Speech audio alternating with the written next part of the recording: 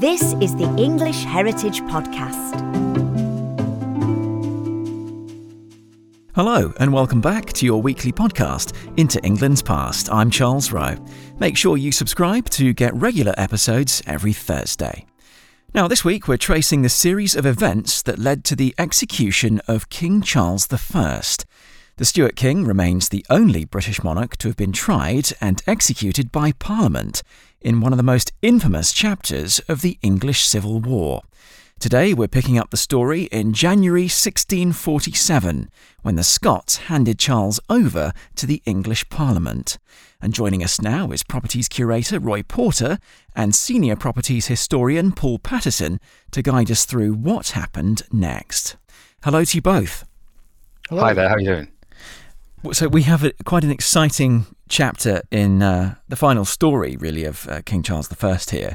Paul, you're going to bring us in with some facts and figures, but yeah. There's quite a lot that's been happening up until this point. Can you give us a bit of a backstory to what has been happening up until this point with the English Civil War? Because I gather it's actually ended by this point. Yes, indeed. The war had been fought between 1642 and 1646. The whole thing was effectively over in 1645 after the Battle of Naseby, but a number of smaller conflicts carried on until mid-1646 when the king recognised that the game was up and actually formally surrendered. Mm-hmm. So he found himself in Oxford, where he had established his court and from which city he'd been directing the royalist military operations during the war. He is at a loss as to what to do next. He's effectively lost the war and he wants to try and work out his future and what his options might be, because hitherto there's no political settlement. What happens next was what he was thinking. And those options obviously involved negotiating with Parliament, which Parliament was reluctant to do. That's the English Parliament. He could have gone abroad, perhaps into exile, which he also didn't want to do. But he had a third option because Charles I was also King of Scotland. And although the Scots from 1643 had fought on the side of the English Parliament, Charles made the calculation that he might be able to get a better deal from the Scots or actually play one side off against the other, because the options weren't straightforward, and what the Scots wanted and what the English Parliament wanted were not the same. Can you tell us briefly what they did want, each of them, and why he thought he might get an ally in Scotland? Well, the war was fought over various political, social, religious and economic issues. The two main sides who had defeated Charles, the Scots and the English, wanted very different religious and political solutions. In Scotland, they had a Presbyterian-style Calvinist church, a congregational church, which they wanted to keep. Charles obviously wanted a uniform church across the whole of England and Scotland. In England, there were religious issues as well, and the English Parliament was actually divided on what kind of religious settlement it wanted, because there were both moderates and radicals.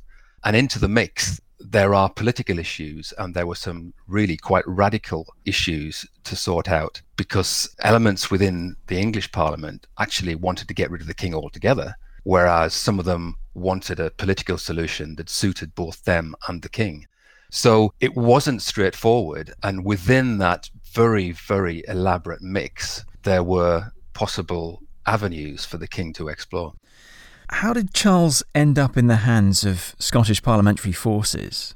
He actually very quietly slipped out of Oxford and slowly made his way in semi-secret up to a place called Newark, where the Scots army had been fighting. And he basically hands himself over to the Scots, who then take him up to Newcastle with the rest of the army. And it's there that Charles begins to try and negotiate with the Scots and actually also with the English Parliament. But he's unsuccessful, isn't he? That's correct, yeah. There are a number of options, but the premium option that comes out of it is something called the Newcastle Propositions, a series of points which would have defined what the settlement was. Charles does a thing he does a lot, in that he tries to play one side off the other and plays for time. also attempting to get his way and to force disagreement between the English and the Scots.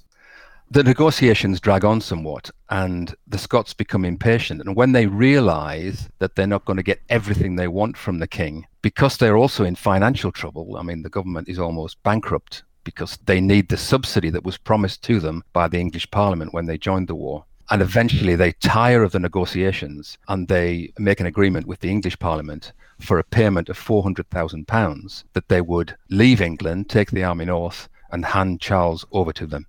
So Charles wanted to do a deal with the Scots, and instead the Scots have kind of gone against him and done a deal with his enemy, the English Parliament.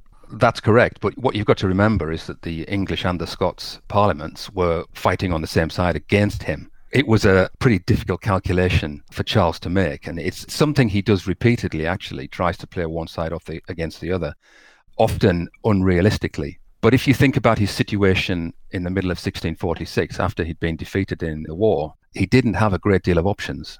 And so he constantly plays this game of trying to exploit the weaknesses of each side so that he gets the best possible solution for himself. So he was really at the casino just running out of money, effectively, and just gambling until the game was up, really. I think that's the way he plays things, and as we shall see, he makes some further mistakes when perhaps there are opportunities for him, in a sense, to recover something of what he's lost. So just remind us where he's actually handed over to Scottish parliamentary forces. He's in Newcastle upon Tyne. Yeah. Right, okay. And we know that he does end up back in England and goes to a number of places. So I'd like to bring in Roy at this stage, who's our senior properties curator. Roy, we know that Hampton Court Palace features soon in the story. At what stage does Charles come south and go to Hampton Court? Well, interestingly, the arrival at Hampton Court wasn't the planned destination for the king when he's handed over to the English. One of the key things to remember throughout 1647 is that increasingly there are tensions between the English Parliament and the army. And these tensions reach a point when the leaders of the army begin to become fearful about the way in which Parliament is negotiating with the king. And in fact, the reason why Charles ends up at one of his old palaces, Hampton Court, is because he's effectively kidnapped by the army. He is taken from Holdenby House, where he's being held under guard by the army, and taken south and taken to Hampton Court, where he's effectively a prisoner of the army rather than Parliament, strictly speaking. It's almost like a military coup that you might hear about in the news today. Very interesting you should say that, because I think, as our story develops, increasingly we may come to the view that there is a military putsch going on. But at this stage, Charles is taken to Hampton Court. The thing really to emphasise is that he's treated incredibly well by the army. He spends about 11 weeks at Hampton Court. He enjoys incredible freedom whilst he's there. He's free to enjoy the parkland around the palace. Instructions are given that the palace is to be furnished in such a way that the court can be housed there. He receives visitors. He's served by his personal servants. And remember, Charles's court was amongst the most formal in Europe. So you can imagine Charles being served by kneeling servants whilst he's eating. To all intents and purposes, this looks like the king at court. And noblemen and gentlemen came to pay their respects to the king, including a certain Colonel Robert Hammond, who we're going to be learning a little bit more about. He's even allowed to worship at services, which, according to the Book of Common Prayer, which is very important for Charles. And not only that, it's whilst he's at Hampton Court that the leaders of the army come to him and present him with a set of alternative proposals to the Newcastle propositions, which Paul was talking about. So an alternative settlement for the kingdom, which in actual fact was far more lenient as far as Charles was concerned than Parliament's proposals had been. I think, Roy, this was one of the moments where if he'd taken the new proposals, he may have remained as king. I don't know what you think about that, but I think it was a golden moment which he missed. I absolutely agree, Paul. I mean, these were proposals, whereby there was a time-restricted period in which he would have limited power. But essentially, they held out the promise of his being able to regain power, his successors regain power in the future. And certainly those close to him, or some of those close to him, including a chap called John Berkeley, who again we'll be hearing about later on, advised the king that he really ought to say yes to this. But as you've already alluded to, Paul, Charles is a gambler. And as far as Charles is concerned, he's in a winning position, because he sees the opposition fragmenting in front of him, and he thinks he can play off these various different parties And by continually playing them off, he thinks he can gain better and better terms. Now, in retrospect, as you say, these were probably the best terms he was ever going to be offered. But for Charles at this point in time, he's interested in playing a longer game and hoping to get even more. That's really interesting. If this was a boxing match, it might be called the hubris at the palace or something. He just wanted to get the best deal for him. Do you think also, Roy, that he was fearful of the army? Because, as you alluded to, the army had effectively taken over London, had they not? Yeah. And in many ways, the radical elements within the army were holding the moderates to ransom. And the threat of the army must have been pretty large in Charles's mind. I think that's right, Paul. I mean, and I think that threat looms ever larger during the autumn of 1647. I mean, I think you've hit the nail on the head, really, that it's the increasing, or the perception of an increased radicalization of some elements of the army, which really influences some of Charles's decision-making, particularly his decision to escape from Hampton Court, to get away from the army and look for a safer place to stay. Again, we have to remember what's happening outside of the court at this point. So over the autumn of 1647, there are a series of debates held at the army headquarters, relatively close to Hampton Court, just on the river at Putney. And within these debates, representatives of the soldiers refer to Charles as a man of blood. They speak of him as being a tyrant and a king against whom God has spoken. And this is pretty radical stuff. This isn't the sort of language which the army leaders, people like Cromwell and Ayrton, are using at this point. But there's a growing sense in which, amongst the rank and file of the army, that there is increased radicalization. And it's in that context that Charles receives an anonymous letter saying that there's a design against his life, that he's going to be murdered. And not only that, he receives a letter, or he's shown a letter, by the person in charge of the soldiers guarding him, Colonel Worley. And this letter is written by Oliver Cromwell himself, saying that he's aware that there's a design against the king's life. And it's when the king is shown these letters, we seem to have this impulse to get away from Hampton Court, to get away from the army and find a safer place to go to. That's really interesting. I think it is. I think we can afford to be a little bit cynical here as well, though. When you think about Charles's character and the game he's playing, the negotiations he's playing, everything Paul has said about how he's dealt with the Scots beforehand. I mean, from Charles's point of view, to be away from the hands of the army and Parliament at this stage would give him greater freedom to negotiate with other parties, including the Scots. That would be a distinct advantage, obviously.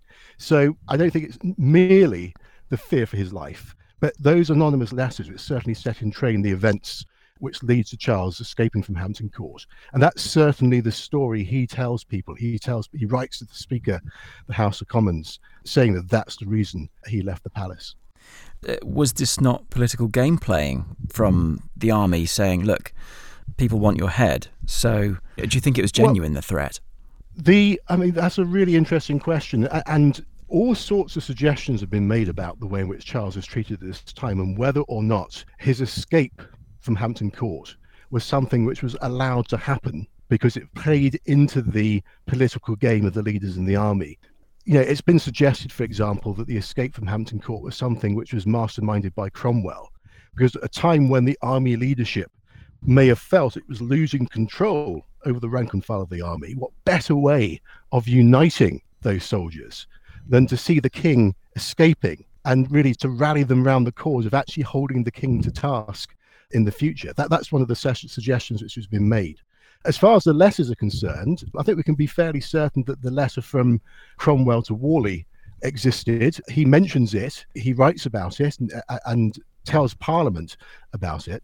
The anonymous letter which Charles received is generally thought to have come from a sympathetic high-ranking member of the army, in fact, although we can't be absolutely certain about that. So I think the letters certainly existed. The question is whether or not, as you say, whether the threat was quite as severe and as present as the way in which Charles presented it as a justification for his actions. And I like the fact that there's a lot of competing interests here, and there's a lot of gameplay potentially, isn't there, Roy? Absolutely. That's the whole point. I mean, you can imagine that, a minority of people are being vocal about the king being tyrannical and therefore something having to be done about the king. The majority of people appear to be able to imagine no scenario in which you can't have a monarch ruling over England. I think that's fair to say, isn't it, Paul?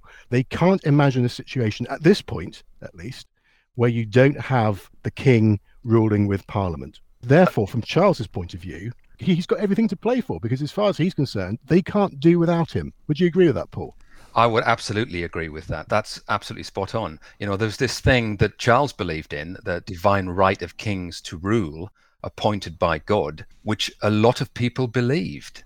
So the prospect of a country ruled by, in some other way, was actually anathema to many people. And all the way through these negotiations, I am personally astonished at how people retain their faith in the king, despite his many duplicities and delaying tactics and secret negotiations. Speaking of secret negotiations, did he have any accomplices on this escape with him, Roy? Yes, he did. And they're personal servants. They're courtiers, essentially.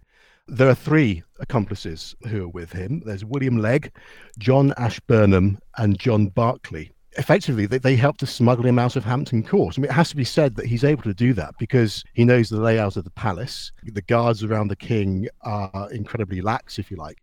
And again, this plays into this idea of the escape being almost too easy. I mean, the way it worked was that Charles was in the habit of going into his closet to write letters on the afternoons and evenings of, I think it was Mondays and Thursdays each week.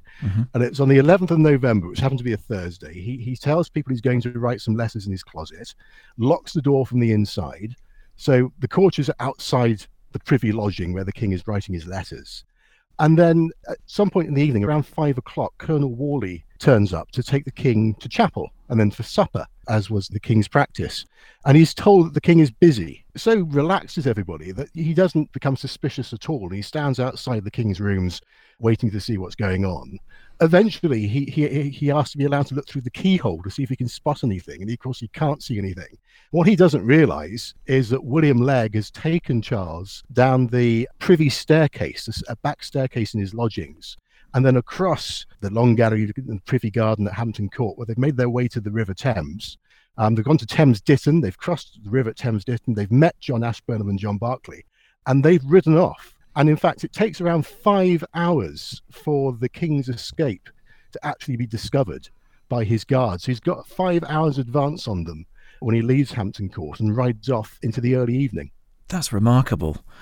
And the staircase, well, lucky for Charles, but why on earth they gave him a room that had access outside, I guess we'll never know. The laxness is actually very surprising, considering that he'd slipped away from Oxford in 1646 in rather similar fashion. There is some evidence that he attempted to escape from Newcastle as well when he was in the company of the Scots. So it is really surprising that this was allowed to happen. We know that he goes to Titchfield Abbey next, Roy. So how long does it take to get from, the River Thames to Titchfield? And just also give us some geographical context for people who don't know. Everybody has to remember, this is Charles's one successful escape. So this is the one which goes right. But it has to be said that as escapes go, this was fairly farcical. When you read the accounts which are given to us by Ashburnham and Berkeley, where both of them are trying to put themselves in the best possible light, it's very interesting to see just how little had been planned out properly in advance. I mean, given that they've got the king's life in their hands as they're making their way from Hampton Court. They set off southwest, they ride into Hampshire, and they actually rely on the king to show them the way.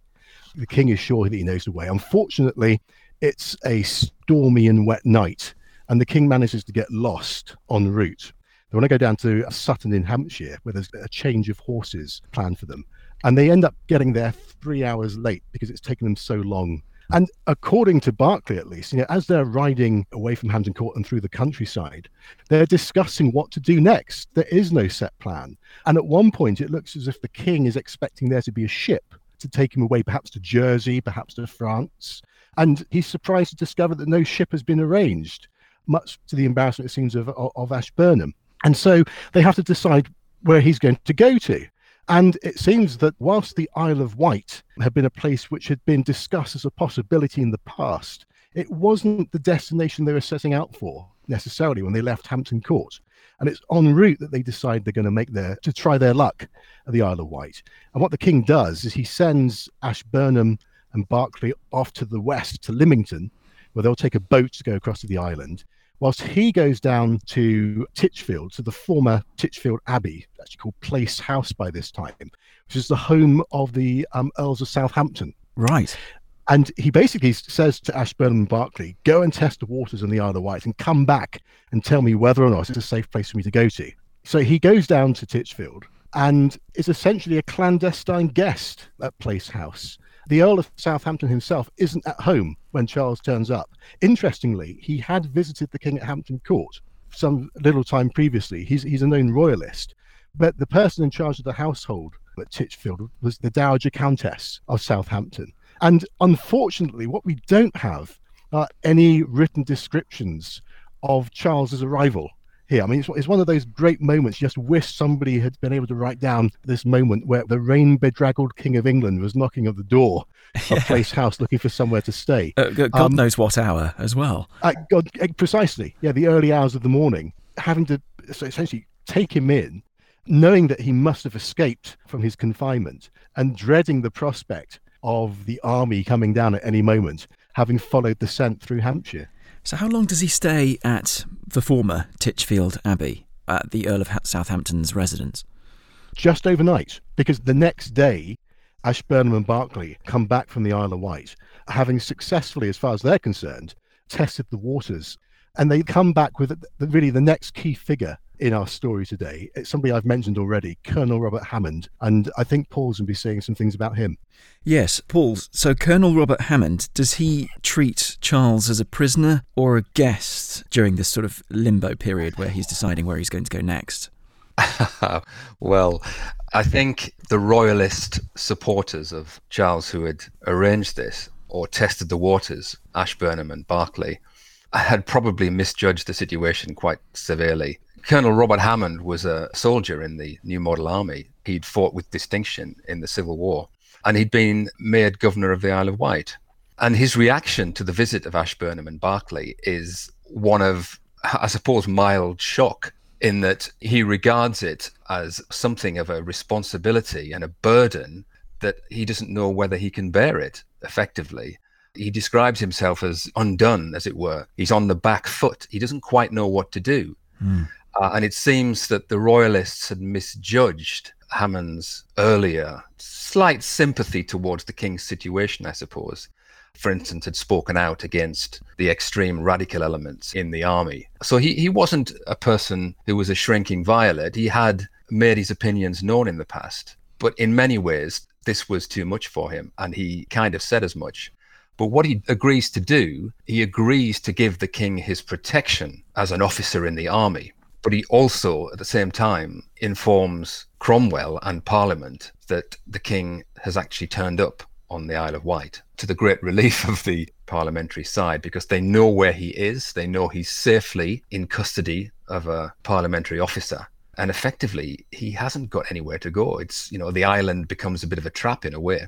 Yes. In actual fact, Hammond turned out to play it straight down the line, as it were. He didn't want the responsibility of the king being on the Isle of Wight, and the line he chose to take was one of caution, to keep the king in close confinement, to show him due courtesy, to help where he could, but the king was going nowhere. So he was a prisoner then, rather than a guest? Or was he a guest at Colonel Robert Hammond's pleasure? He was a prisoner, effectively. But I think Hammond did treat him with a certain amount of respect, although from surviving correspondence, we know that the king became increasingly frustrated by the strictures under which he was held in Carisbrooke Castle.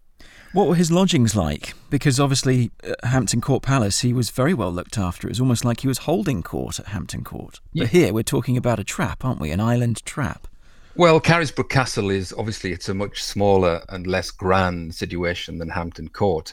And it simply wasn't equipped to cope with the kind of courtesy and the kind of provision that Roy explained he'd been shown at Hampton Court. So at first he's allowed a small staff. I think it's about 30, but that is gradually reduced.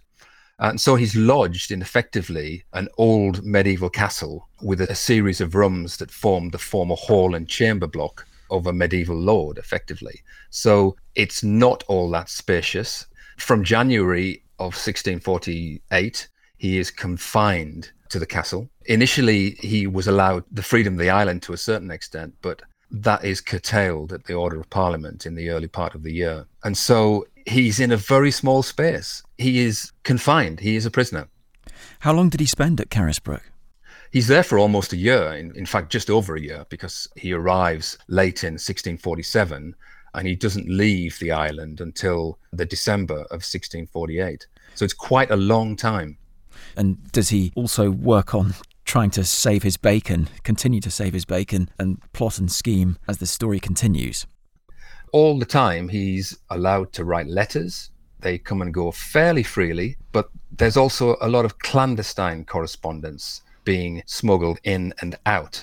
And also, it's a situation where the people who are assigned to his household, some of them are of dubious loyalty, some of them are closet royalists, some of them are obviously parliamentarians. So he's in a situation where he's watched all the time, and probably he is confiding in people that he shouldn't be confiding in, and information about his intentions and those people he's corresponding with is getting back to parliamentary sources. So it's a complex, unnerving situation that he finds himself in. So, Paul, out of the letters that have been going to and fro fairly freely, is there any political planning on Charles's side that gives his cause a bit more hope? Yes, while he's in Carisbrooke, there's all sorts of surreptitious planning going on.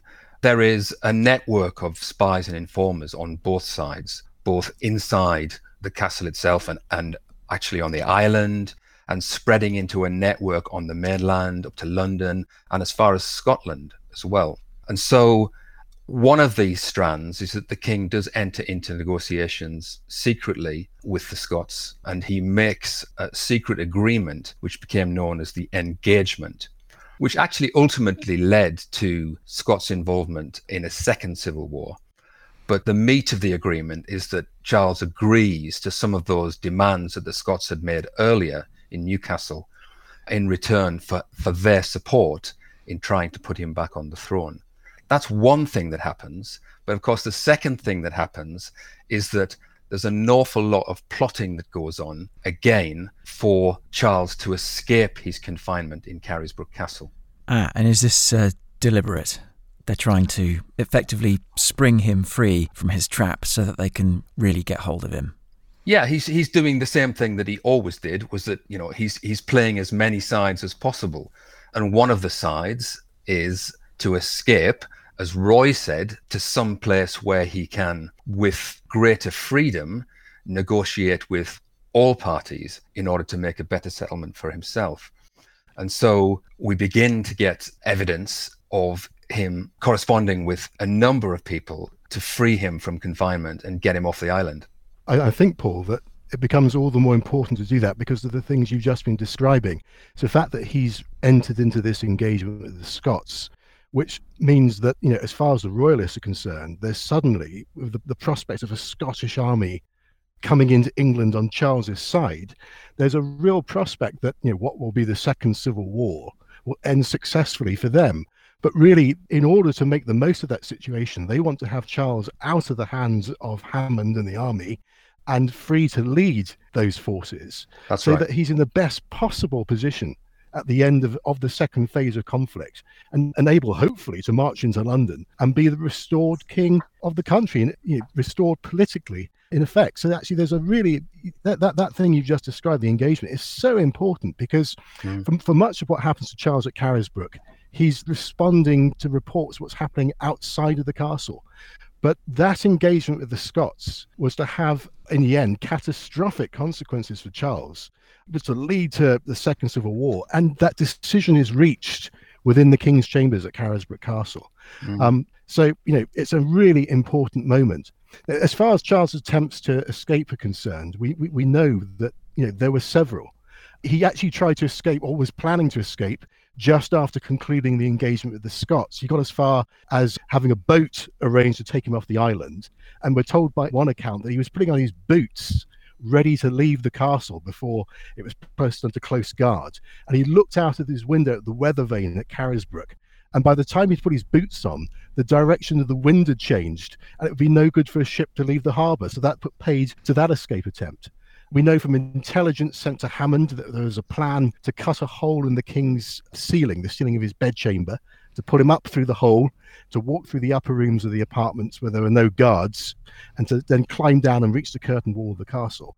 But I have to say, my personal favourite plan, simply because it sounds so ludicrous, but it was genuinely given proper consideration, was that a conspirator, a royalist, would walk into Carisbrooke Castle wearing a false beard, a huge hat, a blue cloak, fustian coloured clothing under his cloak, and he's dressed outlandishly, purposely, to sort of make an impression on the guards around the king, so they spot this guy and they can remember him. And the plan is that the king would have had smuggled into his rooms a duplicate set of ridiculous clothes, that the king will dress up in these clothes and then take the place of this conspirator who will stay in the castle. And because the guards have spotted this man walking in and they all think he's, some sort of odd person, they won't raise an eyebrow at seeing him leave the castle again. They will have no idea that it's the king. And they do actually give serious thought to that. And although Charles himself is one of those who actually says, he doesn't want to wear a false beard. It's how history could have changed if he'd worn the beard. But the two attempts which were actually made and were less fanciful are pretty well known. They're attempts where Charles had tried to escape, in both instances, from windows in March of 1648. And he gets stuck, doesn't he? He does, yeah, he does. Now, this is despite the fact that he tells the chap who's helping him, a man called Henry Firebrace, that he's tried to get out the window before and he can get his head through and his shoulders through. He says, yeah, I can do this. I can get out. It's not going to be a problem. And on the night of the 20th of March, Firebrace is down in the courtyard of the castle and he's looking up at the king's window. And according to Firebrace, he throws some stones up at the king's window to let the king know it's safe to come down. They've smuggled a silk cord into the king's bedroom. That's thrown from the window and Charles begins to emerge from the window. And what Firebrace says is that he hears a groan. And apparently what the king later said to Firebrace was he was stuck between the breast and the shoulders. He couldn't get out of this window at all. After that, though, interestingly, Hammond is informed of the attempt to escape. Parliament's intelligence is such that they know that this attempt has been made. And Charles is moved to a more secure part of the castle against the curtain wall on the north side of the castle. But there's a bedchamber window in the curtain wall, and this becomes the object of the second escape attempt about 2 months later, on the 28th of May, I think. And this time, nitric acid has been smuggled into the castle and has been used to burn through the bars of the window to make the opening bigger. And the conspirators have taken the precaution of bribing 3 of the guard at Carisbrooke so that they'll turn a blind eye to the king as he climbs out of the window and makes his way from the castle. And that ultimately is the undoing of this attempt, because 2 of those bribed soldiers at the 11th hour go to Hammond and reveal what's happened. And interestingly, Hammond doesn't suddenly march into the king's rooms. He decides to allow the escape attempt to continue so that effectively he can catch the people involved on the job and make some arrests. But what happens is that one of those people, a man called Abraham Dowsett, walks into the guard and the password which they're using has changed. And so he becomes aware of the fact that the guards he had bribed are no longer around and able to turn a blind eye. And he basically then gets arrested, and the king's attempt to escape isn't actually made. He doesn't even make it out of the window. But according to a newsletter at the time, Hammond then walks into the king's bedchamber, and the king asks him, what are you doing here? And Hammond says, ironically, I am come to take my leave of you, for I hear you are going away. And that really was effectively Charles's last real attempt at getting out of Carisbrooke. And these were all attempts. He was completely unsuccessful. How many attempts were there? Well, as I say, the 2 very well-known attempts of the windows, and we have accounts of various schemes being hatched and plotted, but really it's the 2 window events which are planned to the fullest, and where there are various people outside the castle willing and able to help the king to escape, because what they need to do is get him away from the castle to the coast, to a boat, and then from a boat to a safe destination. And that means there's a whole network of people involved in these plots. Interesting that in our modern parlance, we would say that the window of opportunity is closing. And in Charles's situation, it had already closed on him, really, because he just was too big to fit through. The really interesting part about this is that the network required, the complexity of the correspondence required to get it in and out of the castle, with all these people who were involved in planning the escape attempts, is amazing. It's absolutely amazing. A lot of it is done in cipher or in code. And so Charles himself has several different ciphers for several different people who he's corresponding with. And he has to put his correspondence into cipher when he writes to them and take it out of cipher when he receives replies. So it's a tortuous business. And of course, you also have to get these things in and out. And on occasions, it wasn't clear exactly who he could trust. This is where this woman called Jane Warwood comes into the equation. She had been a gentlewoman who had grown up close to the court in London in the early part of Charles I's reign. Her father had been a harbinger in the stables, the royal stables, responsible for arranging all kinds of, the whole of the king's transport, effectively, when he went anywhere. He died, and Jane's mother married another chap called James Maxwell, who eventually became Black Rod in Parliament, but he was also a bit of a fixer for Charles I. He was a man of great influence. For instance, he raised a lot of money for Charles I's cause in secret among merchants in London.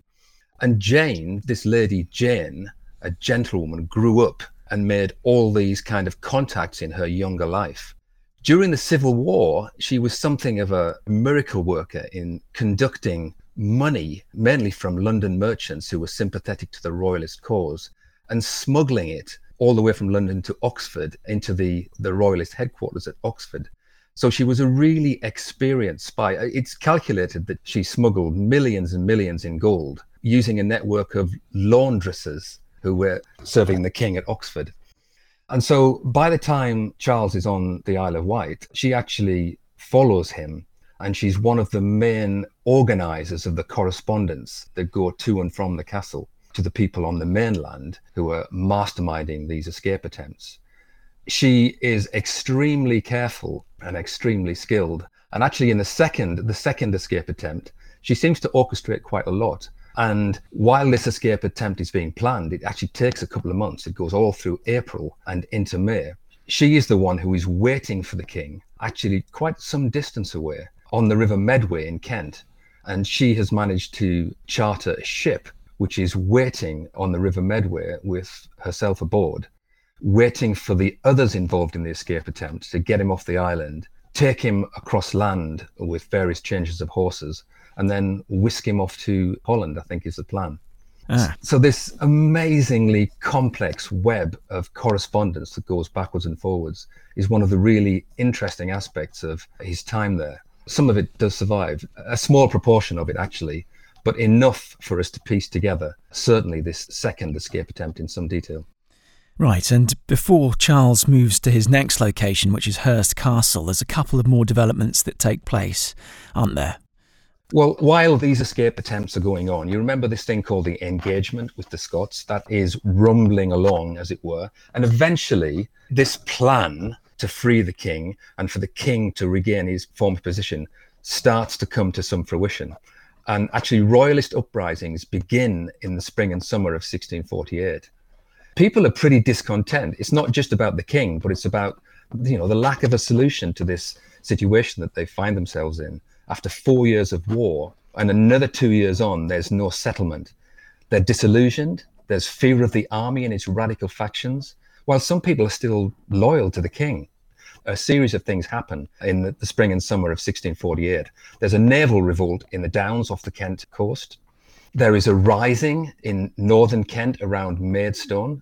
The parliamentary side actually has to send a force of about 7,000 soldiers from the New Model Army to put this rising down.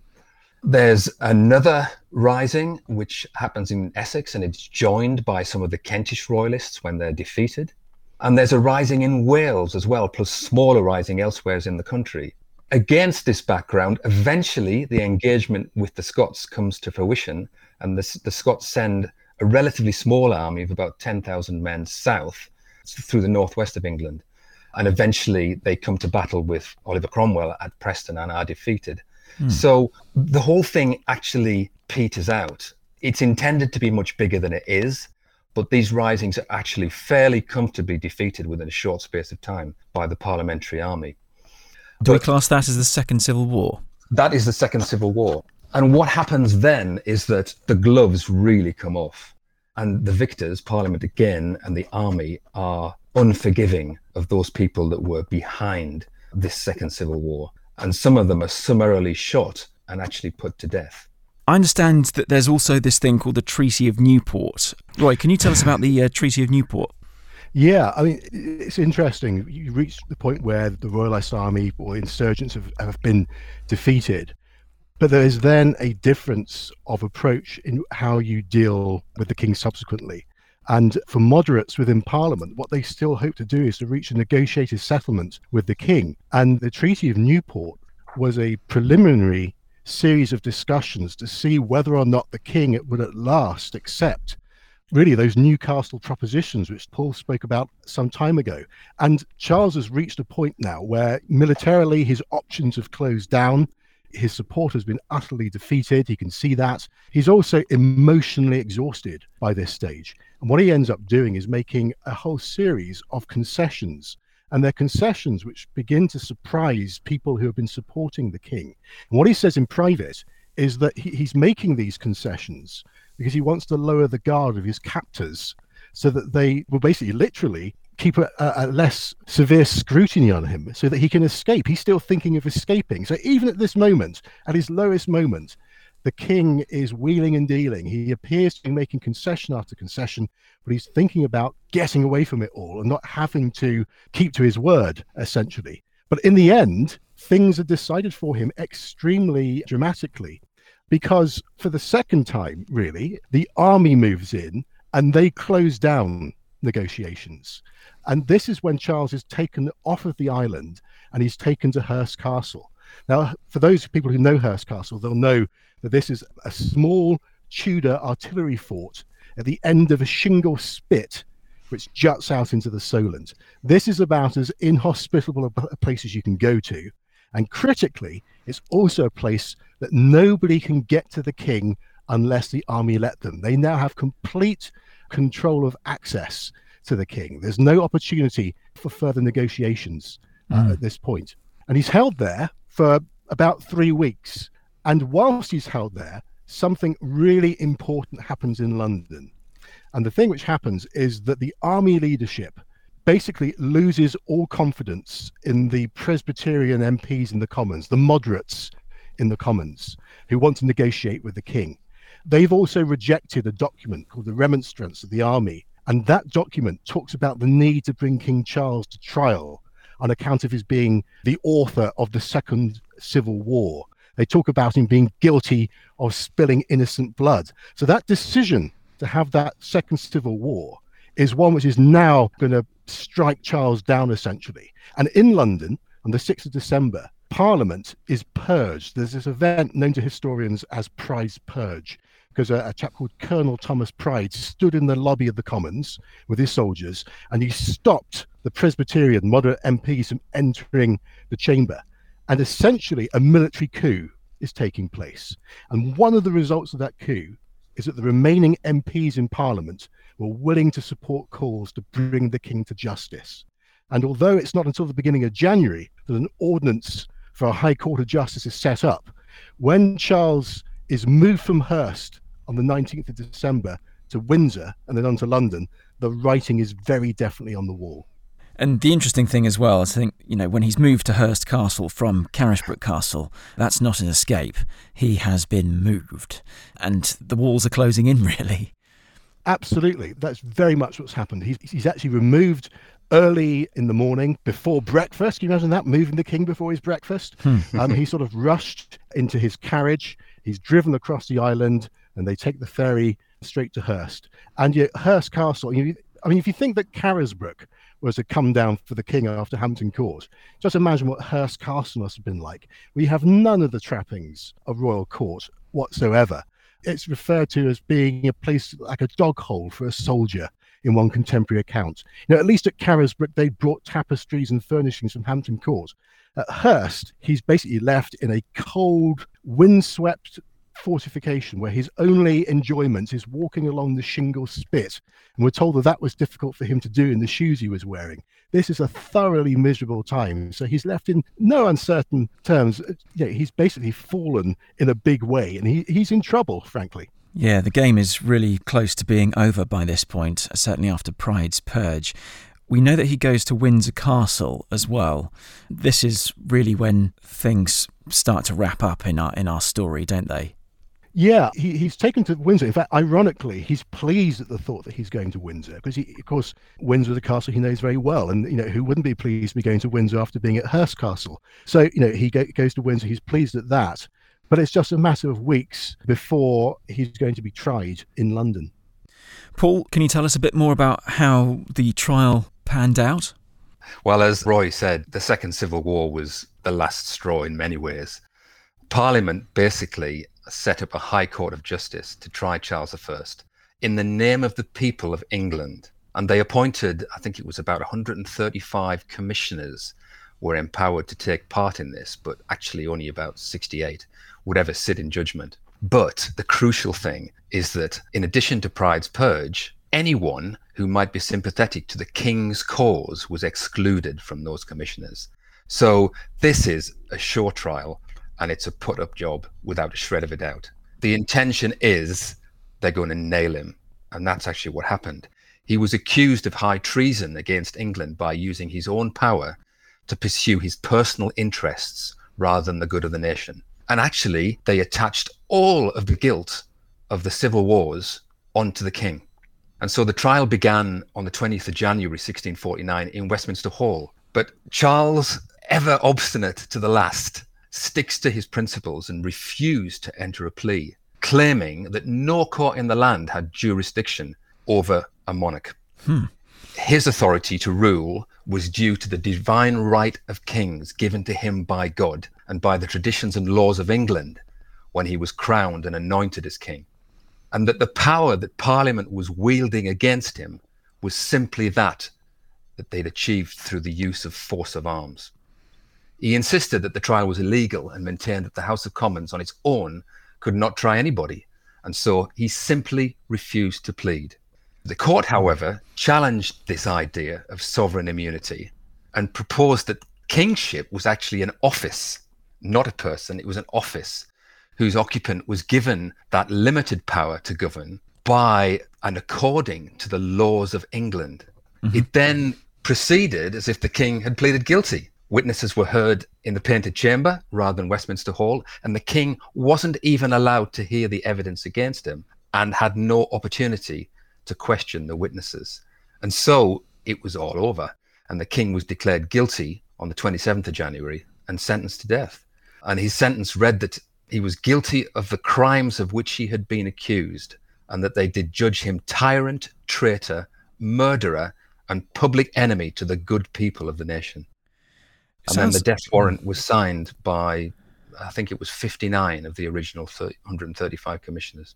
It sounds as though the opposing side to Charles were bending the rules a little bit in order to get what they wanted, which is the same thing that they were accusing Charles of.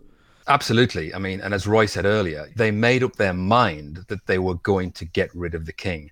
The takeover by the army and the purge of the moderates was the writing on the wall. And the trial was just subsequent to that. It was the end of the game. It was fixed. The whole thing was fixed without a shred of a doubt. Yeah. So in some respects, the trial itself was the last war in the collection of civil wars, and it was the most uncivil of wars. Yeah, absolutely. Well, I suppose that's true. I mean, interestingly, the moral victory was Charles's, wasn't it, Paul? In the sense that here is a king who was noted for being a very poor public speaker, who, when he came to Parliament, at the opening of Parliaments, would normally have his speeches read out for him because he suffered from a stammer and was seen as being very aloof. Whereas at his trial, when he was able to speak, he spoke clearly without a stammer. and delivered some very, very strong and telling points against the people who were trying him. Because, as Paul said, they had to redefine the whole law of treason to make this work. They had to effectively say, redefine the whole constitution, claim that Charles is an elected king. When the House of Lords rejected the whole High Court of Justice, they said that didn't matter, that only the House of Commons mattered. I mean, that they are being absolutely revolutionary in this. What Charles is able to do, quite remarkably, when he's effectively fighting for his life, he's able to present himself as the champion of the people. Because if a king can be treated in this way by arbitrary power, what hope is there for the lowest of his subjects? You could go so far to say that the whole thing was illegal, effectively, according to the laws of the time. What more can you say? He did, in a way, retain the moral high ground and conducted himself pretty well, I'd say. Yeah. But he was competing against people who were using his own tactics against him in a way, which was actually a miscalculation, another miscalculation, to play by the rules when he wasn't really playing by the rules himself in order to get to that point. Yeah. What a strange, complicated story, really. So how long was the trial itself? It wasn't very long. I think it started on the 20th, I think, ended on the 29th. Right. Yeah, so it's about 9 days. And we know, of course, that he was summarily executed. We know that he lost his head, but how was the actual execution? Well, the actual execution happens very shortly afterwards, 30th of January. He's killed. And, it's one of those great poignant moments. I think, regardless of where one stands on Charles as a king, as a human being, the moment of his death is one of the great poignant moments of British history. We know it was a cold day that day. He decided that he would wear 2 shirts because he was concerned that he might shiver in the cold and he didn't want to be mistaken for shaking with fear. He'd spent the night before at St. James's Palace. Around 10 in the morning, he was walked across St. James's Park to Whitehall. And then, God, this is absolutely dreadful. He arrives in the morning, but then somebody realizes that, legally speaking, when a king dies, it's a requirement for his heir to be announced, for the succession to be announced. And of course, Parliament can't do that. And so they have to rush through legislation, or the Commons has to rush through an ordinance which says they don't have to do that. So Charles has to wait for hours before being executed within Whitehall Palace. He's then taken through into the banqueting house, a building constructed by his father, taken out of there to a hastily built scaffold outside, where he gives a short speech, he lies down, and in a preordained signal to the executioner, he stretches out his arms, the axe falls, and with a single blow, his head is taken off. And almost immediately, the king's supporters regard him as a martyr. It's a fascinating turnaround by the end there. So how do we summarise Charles's experience? We talked about him being a man of hubris, a gambler, someone who was trying to manipulate and just do whatever he could, even though the chances were slim. But in the end, it sounds as though that we're sort of sympathising with him a bit. What are your views, Paul? I think we're sympathising with the solution to the problem of the contest between king and parliament. Nobody really played by the rules, did they? And in the end, the king made it really difficult for himself by the way that he conducted duplicitous negotiations, I think, is probably how you'd describe it. And with the violence of the Second Civil War, the other side decided that they'd had enough and weren't going to play by the rules anymore. And that's effectively what happened. They decided they were going to get rid of the king.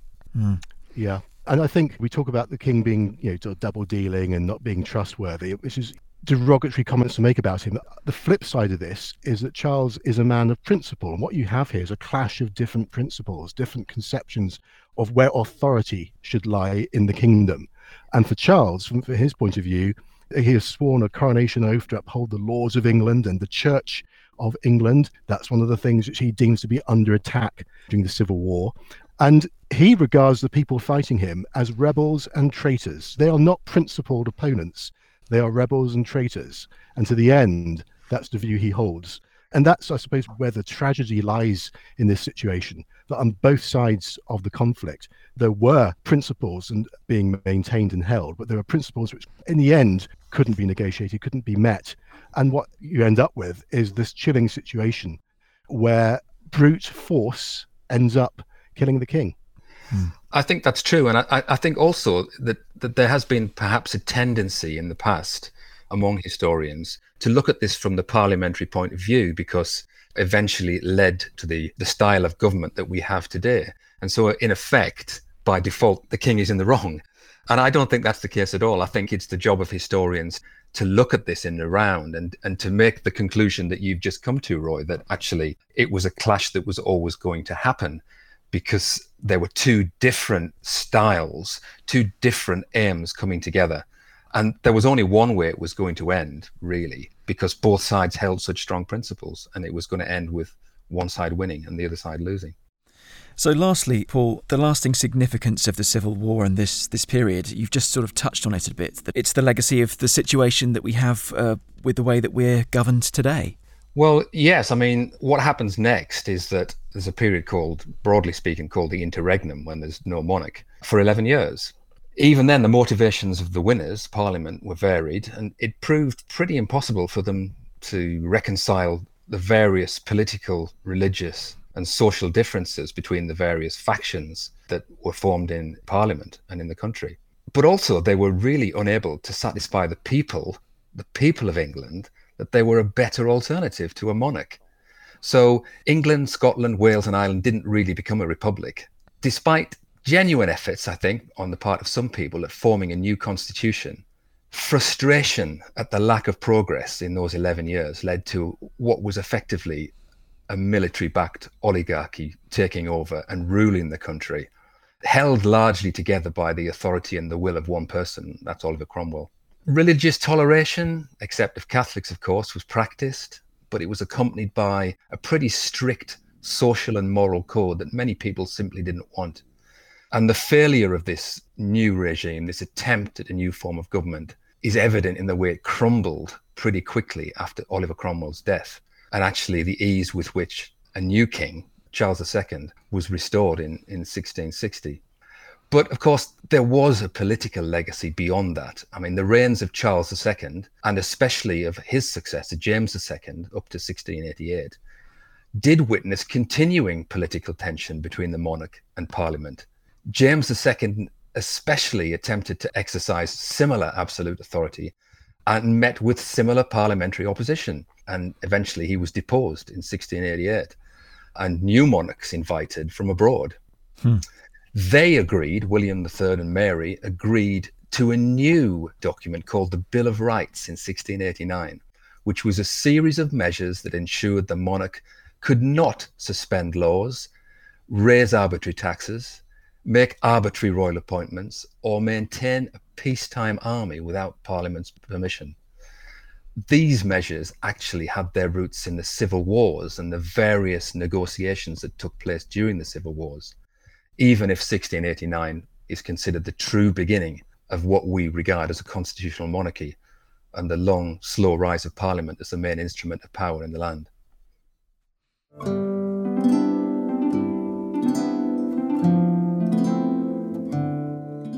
You've been listening to the English Heritage Podcast. If you want to find out more about the history of Titchfield Abbey, Hurst Castle or Carisbrooke Castle, please go to the English Heritage website. And don't forget to join us next week when we'll be back to discuss how Napoleon Bonaparte left his mark on England's heritage on the bicentenary of the French Emperor's death. Thanks for listening. See you next time.